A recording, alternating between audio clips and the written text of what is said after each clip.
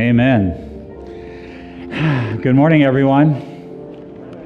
If you have a Bible, you'll want to turn with me, please, for the scripture reading. It's in the book of Revelation. The book of Revelation, that's at the very end of the Bible, in chapter 5. Revelation chapter 5.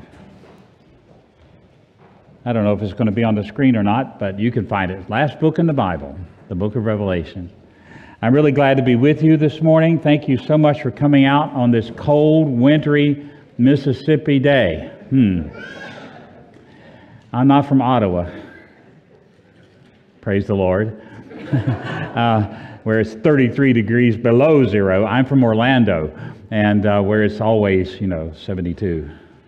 So what can I say? It's cold here. I'm really glad to see you. Thank you very much. Hear now the Word of God, beginning in Revelation chapter 5 and verse 1. Then I saw in the right hand of him who was seated on the throne a scroll written within and on the back, sealed with 7 seals. And I saw a strong angel proclaiming with a loud voice, "Who is worthy to open the scroll and break its seals?" And no one in heaven or on earth or under the earth was able to open the scroll or to look into it. And I began to weep loudly, because no one was found worthy to open the scroll or to look into it. And one of the elders said to me, "Weep no more. Behold, the Lion of the tribe of Judah, the Root of David, has conquered, so that he can open the scroll and its 7 seals." May God add his rich blessing to the reading of his word. Let's pray together. Our Lord Jesus, we bless you and honor you for being one who was worthy to open the scroll, to read it. And we come to you now, calling no one but you our teacher, and we pray now that you will send Holy Spirit to us, that our eyes may be open to see your truth, our ears may be unstopped to hear you speak, and our hearts may be softened so that we will learn of you and be empowered to serve you. And as you do this, we promise you, we pledge to you our praise and our thanks. Amen. I don't know if you knew it or not, but this is a special week in the calendar of your church. This is the first week of a whole month that's going to be devoted to the mission of the church. Did you know that? You can nod. It's okay. Don't nod off, but you can nod. Okay, good. That's great. I'm glad if you came here knowing that, you're a very brave person, because you already know what's going to be said, not just this week, but every other week this month.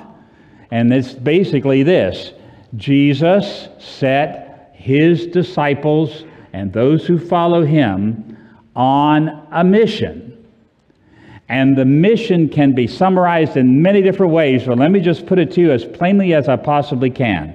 Jesus calls everyone who follows him to do all they can to make his disciples everywhere in the world.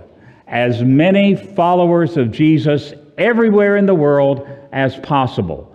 That's our mission. It's a big mission. It includes the whole world, and it includes lots of people, and it includes all of us here participating and trying to reach that goal. That's the mission. Now, I have to tell you something. I don't know how you feel about the last 2 years, but most people, most faithful followers of Jesus, just really haven't had their eyes on that big mission. We've had other things that have consumed our thoughts, haven't they? Can somebody say amen to that? Yeah, I would say so.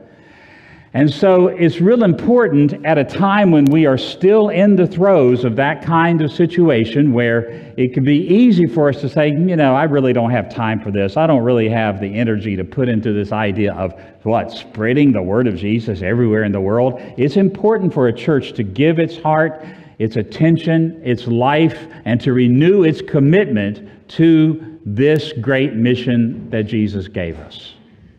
And that's what this month is all about. I can remember a time maybe 2 or 3 years ago when I was driving from Austin, Texas, north toward Dallas.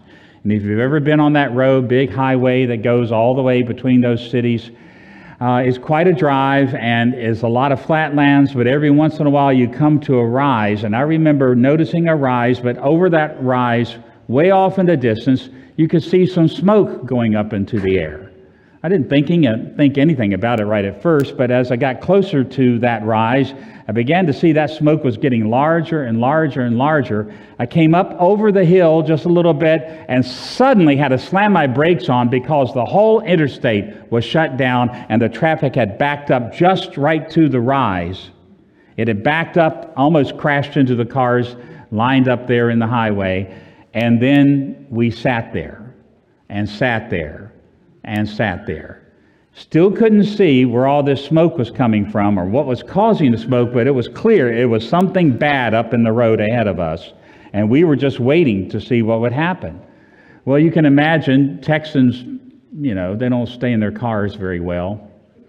Okay, so people would get out of their cars, start walking up and down the road, talking to each other, and everybody wanted to know, do you know what's going on? Do you know what's going on? And everybody would just say, no, I don't have a clue what's going on. Must be bad, but I don't have an idea what's going on.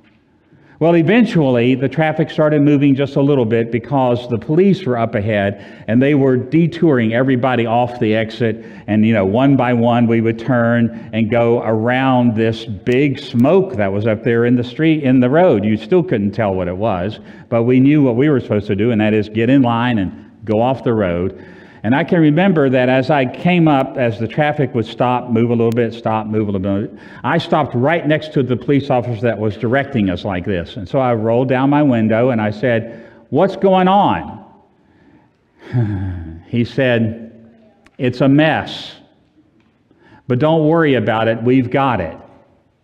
Get moving." And so I kept moving. Eventually made it all the way to Dallas. It's a mess, but don't worry about it. Get moving. This passage we just read is about just that. The mess. Don't worry about it. We've got it. Now get moving. Let's think about the mess. The book of Revelation was written to the early church of Jesus. And it told them in many different ways that the situation they were facing right then and that the church of Jesus was going to face in the future was going to be one big mess. And as you go chapter by chapter through this book, you discover something, and that is that there's someone who can take care of it, but you've got to know there's trouble and there's trial and there's suffering and pain all around you and within you if you are the followers of Jesus. And so this chapter begins with God the Father sitting on the throne, and God the Father has written a scroll, and He's holding on to the scroll on His throne, and it's a scroll that has 7 seals, and you probably know the book goes on to have different of these seals broken and talks about different chapters in this scroll, as it were. And the problem, though, as God is holding this scroll is this: somebody needs to open it up.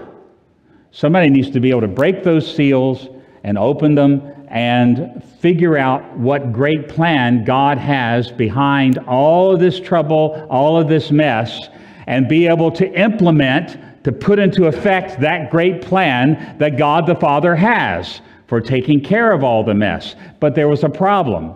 They started looking around in heaven, they looked on the earth, they looked even beneath the earth, and they couldn't find anyone who was worthy to open the scroll.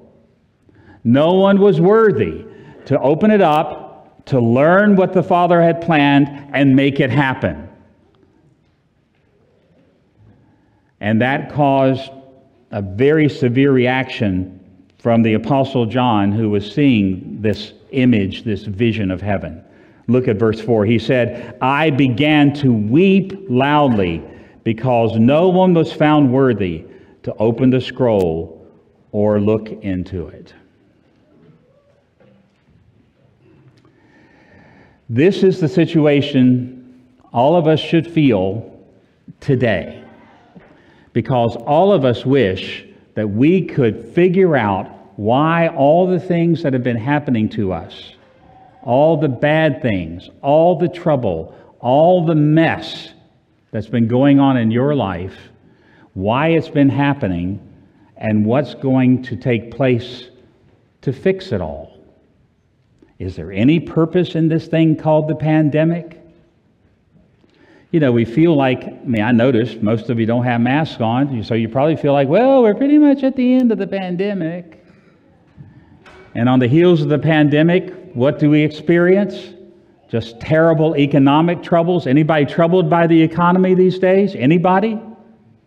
Anybody fearful of what's going to happen to your family and your friends because of the economy that we're facing? We're facing now the threat of war, serious, big war. We don't know if the pandemic is going to return to us or if another pandemic is going to come.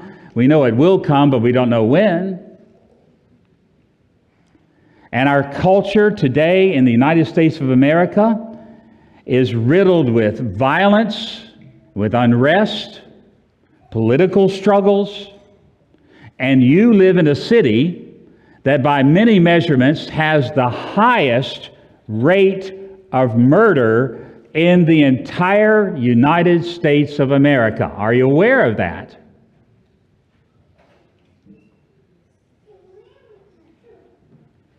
Some of us have suffered the loss of loved ones. I have suffered the loss of loved ones through the pandemic. Some of us have lost our jobs. Some of our businesses have gone out of business, and we don't know what in the world is going to happen. Some of us have children who are taking this time as opportunity finally to come out and to rebel openly against all the things that we hold dear. Isn't that happening to us? Aren't these the kinds of realities you face? The world is one big mess, just like it was for the people who first received this book. And all of us wish we could say, I know what's going to happen. I know what the future holds. I know how it's all going to work out. We don't need to worry about it. But we do. Because life is troubling, and life right now, in ways that has never been before for most of us in this room, is one gigantic mess. And it's only natural, it's only normal, in fact, it's actually right, that when you face this reality that we deal with here in this country and around the world, to weep, as the Apostle John did, because we want someone to understand the plan of God behind all of this and to implement it so that all these troubles go away. But if you stay in the mess, if you allow it to preoccupy you and to consume your life, there's something that will disappear from your life. It's the mission. I've noticed it as I've gone around churches, and I get around a lot in our denomination and other denominations. I haven't left the country since the pandemic came, but I get around this country, and I've noticed something about almost every church that I have been in the last 2 years. And it's this: we have tended to lose our vision for the mission. We've tended to let go of the mission that Jesus has put us on, this worldwide global mission, because we are so deeply concerned about what's happening to us.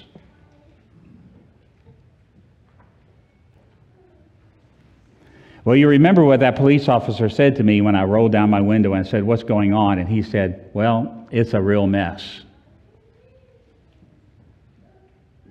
Let's face it, it's a mess.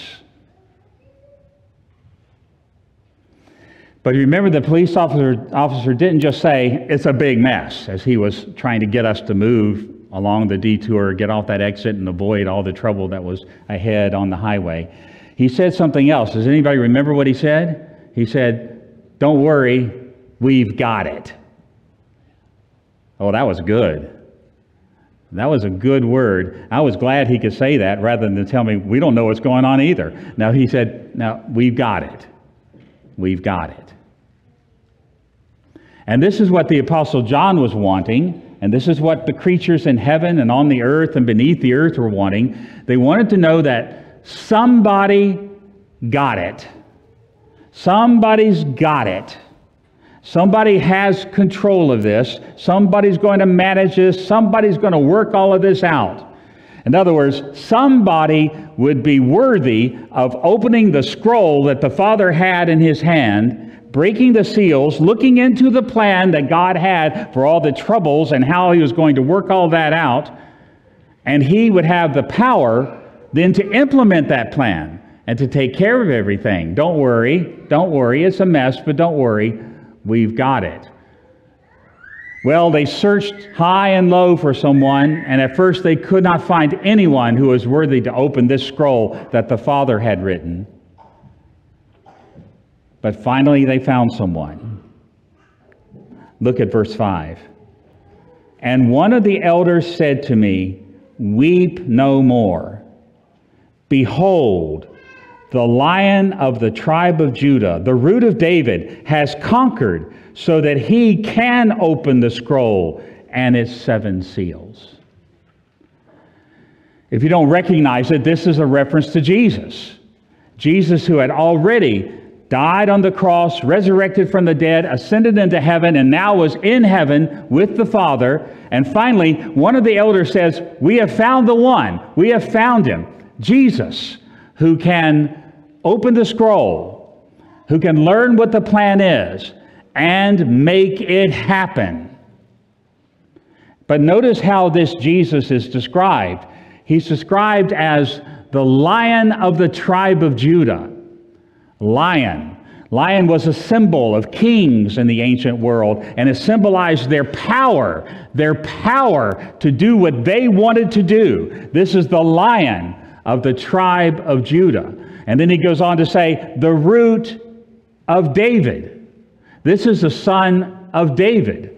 Now, I know that in many respects today we don't think this way very much about our Christian faith, but try to understand what was going on here in this passage. This reference to the tribe of Judah, this reference to the house of David, is very important for those who first received this book. It was extremely important for this reason.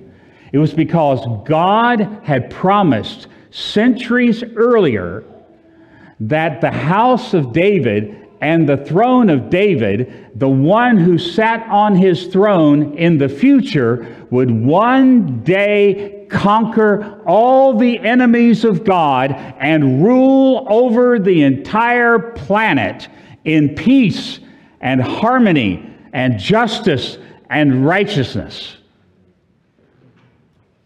That promise was made to King David thousands of years ago.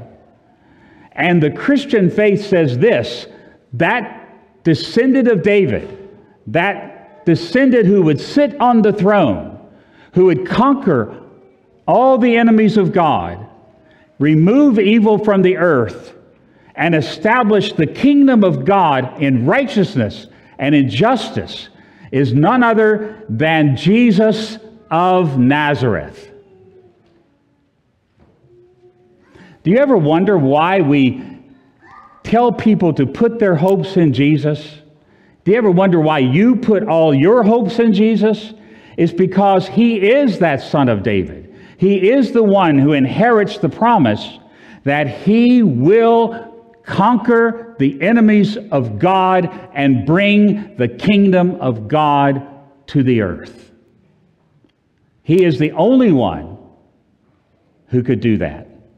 He's the only one who is worthy. And why is he so worthy of this? Not just because he's the Son of David, not just because he's from the tribe of Judah, but you notice what it says there in verse 5 again? He has conquered. He has conquered. The Christian mission is all about telling the world that there is one who has conquered sin and conquered death, conquered trouble, and the wages of all that we deserve. There is one who has done that, and his name is Jesus of Nazareth.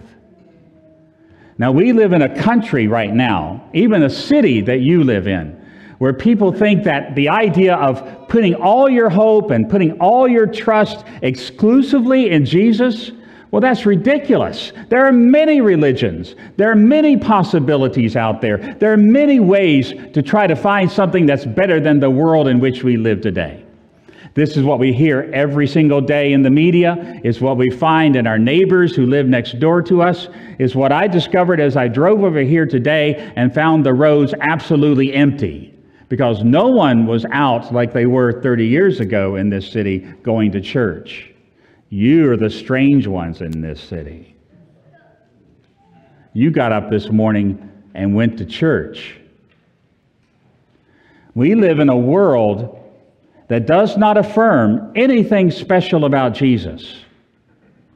But we are people who have heard, like John did that day, that there is one man who is worthy to open the seals of the scroll that has the plan of God in it, to unfurl it, to read it, and to make it happen.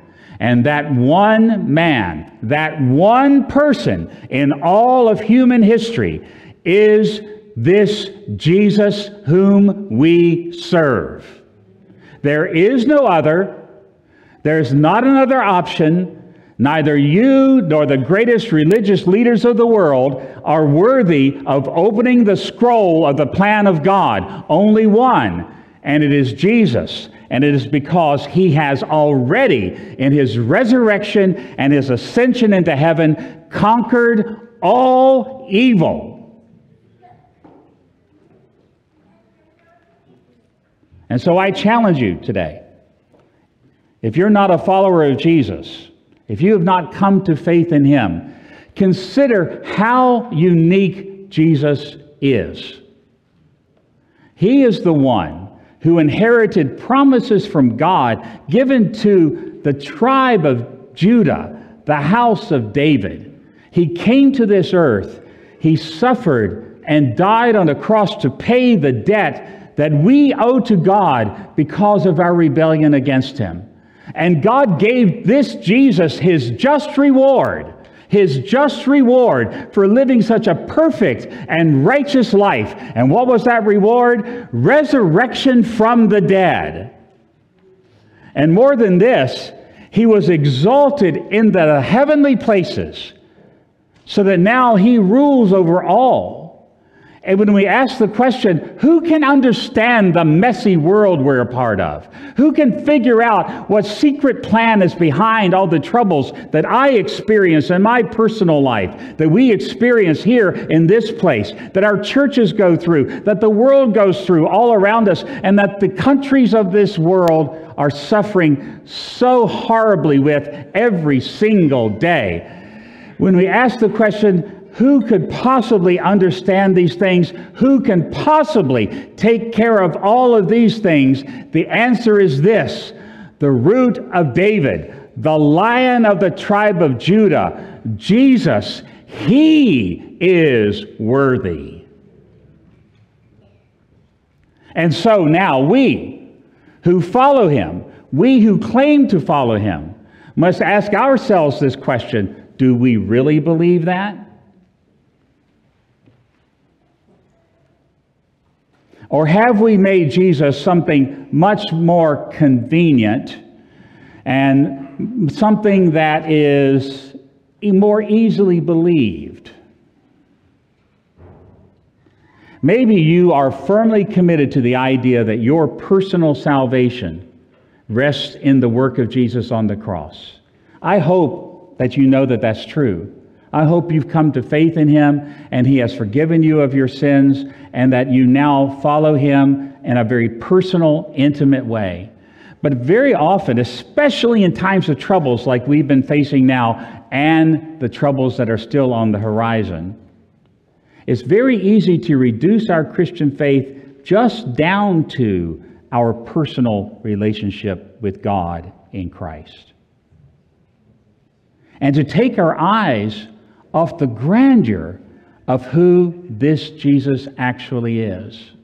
Well, if that's true, if that's happened to you, if you find yourself so preoccupied with the troubles that you are facing, and maybe if you're super spiritual, maybe the troubles that your nuclear family is facing, if that's how you have come to understand your Christian faith, it's time to get the bigger picture.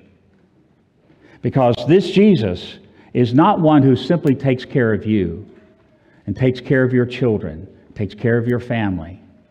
It's not just one that just takes care of this church.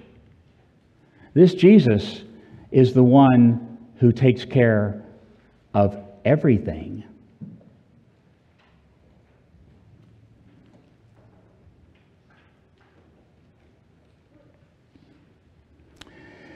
As I seek to make disciples of Jesus in various parts of the world, I've just finally come to the point where I have stopped telling people, if you'll come to Jesus, He'll take care of you. I've just stopped telling them that. I remember one time getting a phone call from an American Jew who had moved to Bali, Indonesia, and I'd met him there. And he calls me on the phone and he says, "Rich, I need you to tell me about this Jesus." He had become a Buddhist and had moved to Bali. An American Jew becomes a Buddhist and moves to Bali, Indonesia. How's that sound to you? And I said, "Well, Charlie, the Christian faith is all about Jesus." He said, "I don't know anything about Jesus. In my family, Jesus was just a cuss word. I don't know anything about Him." So I finally said to him, at that moment, took a big risk because this is a weird thing to say to somebody who doesn't know much about the Christian faith. I said, "Well, let me tell you about Jesus. He's the King of the world, and He's going to make the whole world into the kingdom of God. A world of justice, a world of peace, a world of righteousness and goodness." And I said to Charlie on the phone that night, I said, "Charlie, do you want to be a part of that?" And I waited, and I waited, and he said, "Yes, I want to be a part of that." It's time for us to start proclaiming who Jesus actually is. He's the one who is worthy to open the scroll, to know the plan of God for the world, and to make it happen. And He's the only one, and we need to begin to say that to our neighbors as they put their hopes in things like, "I can get a good job," as they put their hopes in things like, "I can overcome this sickness," as they put their hopes in things like politicians who will make better choices than other politicians. Aren't you tired of putting your hopes in politicians? We are the ones who must begin to proclaim boldly, without hesitation, without fear, that there is only one who is worthy of our allegiance, only one who can take care of all things, and that is our King Jesus. Now, when this word was announced, John stopped weeping. In fact, everyone stopped weeping. Everyone's eyes were open, and they could see something about this Jesus. You remember how the police officer said to me, "It's a mess up there." Yeah, but don't worry, we've got it. Jesus has got it, everyone. Jesus has got it. And then what did he say to me? Do you remember? He said, "Now get moving. Get moving." Well, this is the call of this passage to us too, because the focus as this passage continues is on, where are we going? Where is this Jesus taking us? What's He going to do? How's He going to work these things out? And I want you to read a portion of the passage that we have not read yet, and that begins in verse 9.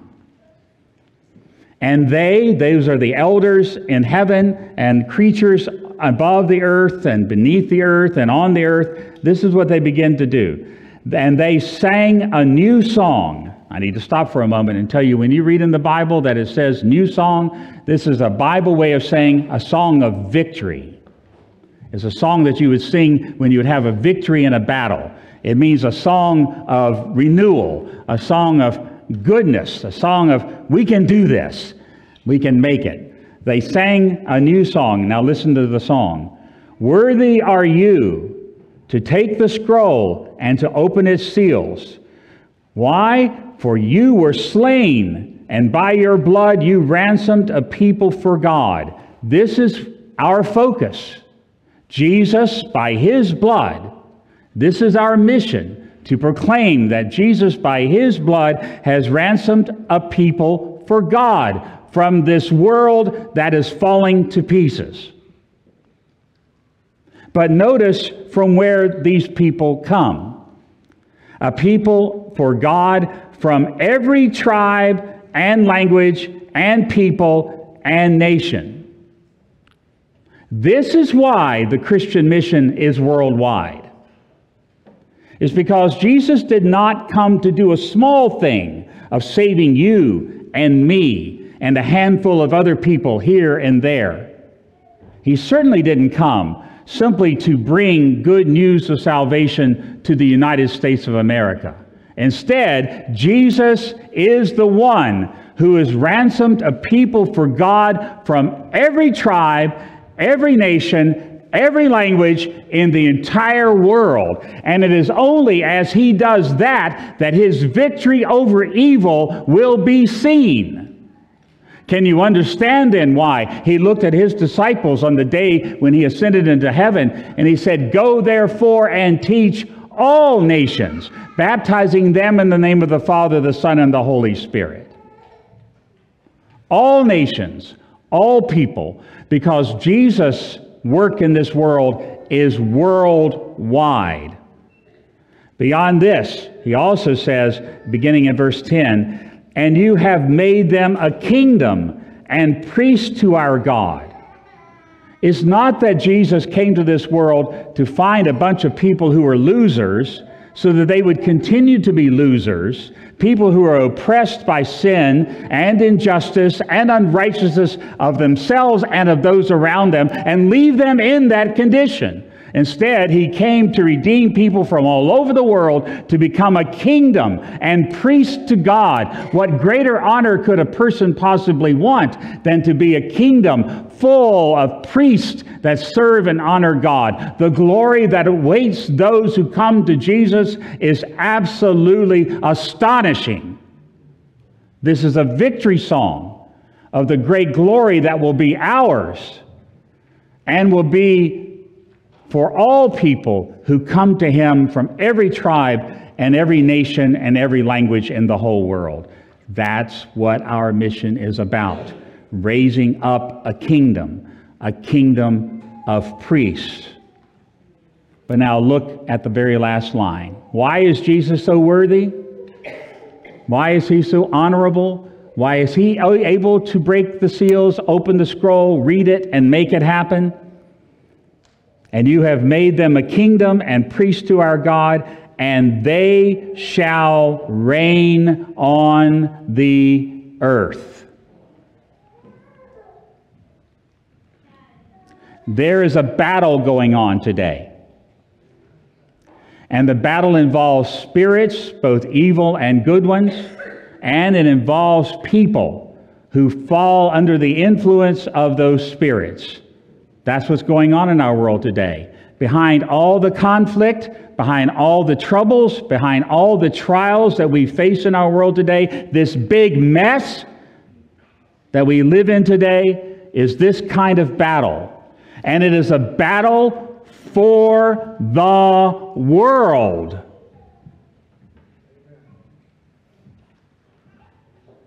So very often we tell people if they'll just come to Jesus, that what they'll do is they'll be forgiven of their sins, and you will be, and that you can hold on because life is going to be just horrible for you, and in some respects it always will be. But when you die, don't worry, things will get better, because you'll go to heaven, you'll receive a golden harp, you'll be able to sit in the heavenly places and play that golden harp forever and ever and ever and ever. That's about the highest dream, the highest hope we ever give people, even when we take the time to tell them what the hope that Jesus has means for them. But I want you to hear what Jesus actually is doing. Jesus will one day transform the entire earth into the kingdom of God.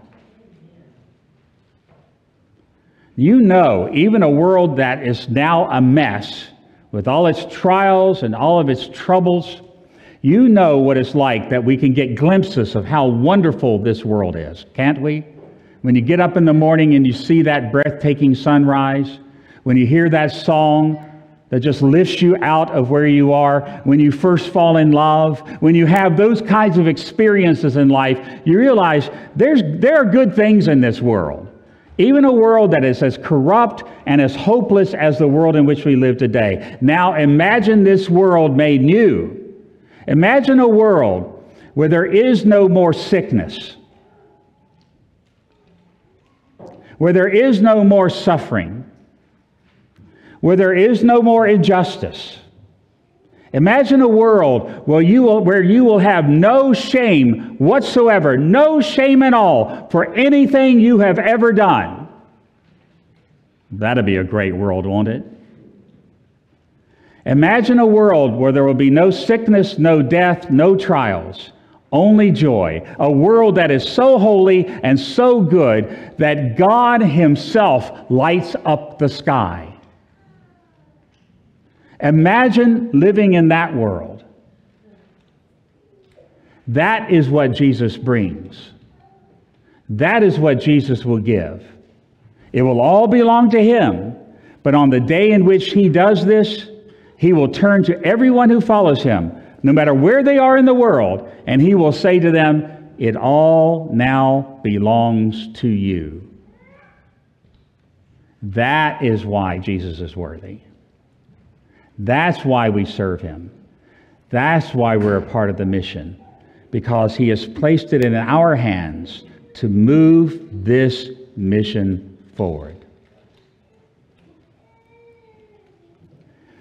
So I call on you now, this month, as a church, as you begin to focus on the mission, Sunday after Sunday after Sunday. The news that you see on television is not going to be good news. I hate to tell you this, it's not going to be. The personal trials that you're going through are not going to disappear. The heartaches that you have are not going to vanish from your life. But there is one that you know, Jesus, and He is worthy to open the scroll of God's plan and to make it happen in this world. And what will He do? He will ransom a people for God from every tribe and every nation. He will make them a kingdom of priests to serve our God, and they will reign on the earth made new. That is our mission, to proclaim this message about Jesus and to give the world a victory song to sing. Let's pray together. Our Lord Jesus, how we bless You for being the one who is worthy of all praise and all honor. We join with those in heaven, on the earth, and even beneath the earth on that day who honored You as the worthy one, as the one who is the only hope of the world. Grant to us the ability to rise out of our own personal needs, our own personal pain, our own personal suffering, and to look beyond ourselves to the entire world. Give us, Lord, hearts that burn, that are on fire for this great mission that You will accomplish. Make us part of it, Lord, and we will give You the praise and we will give You the honor for it. Amen.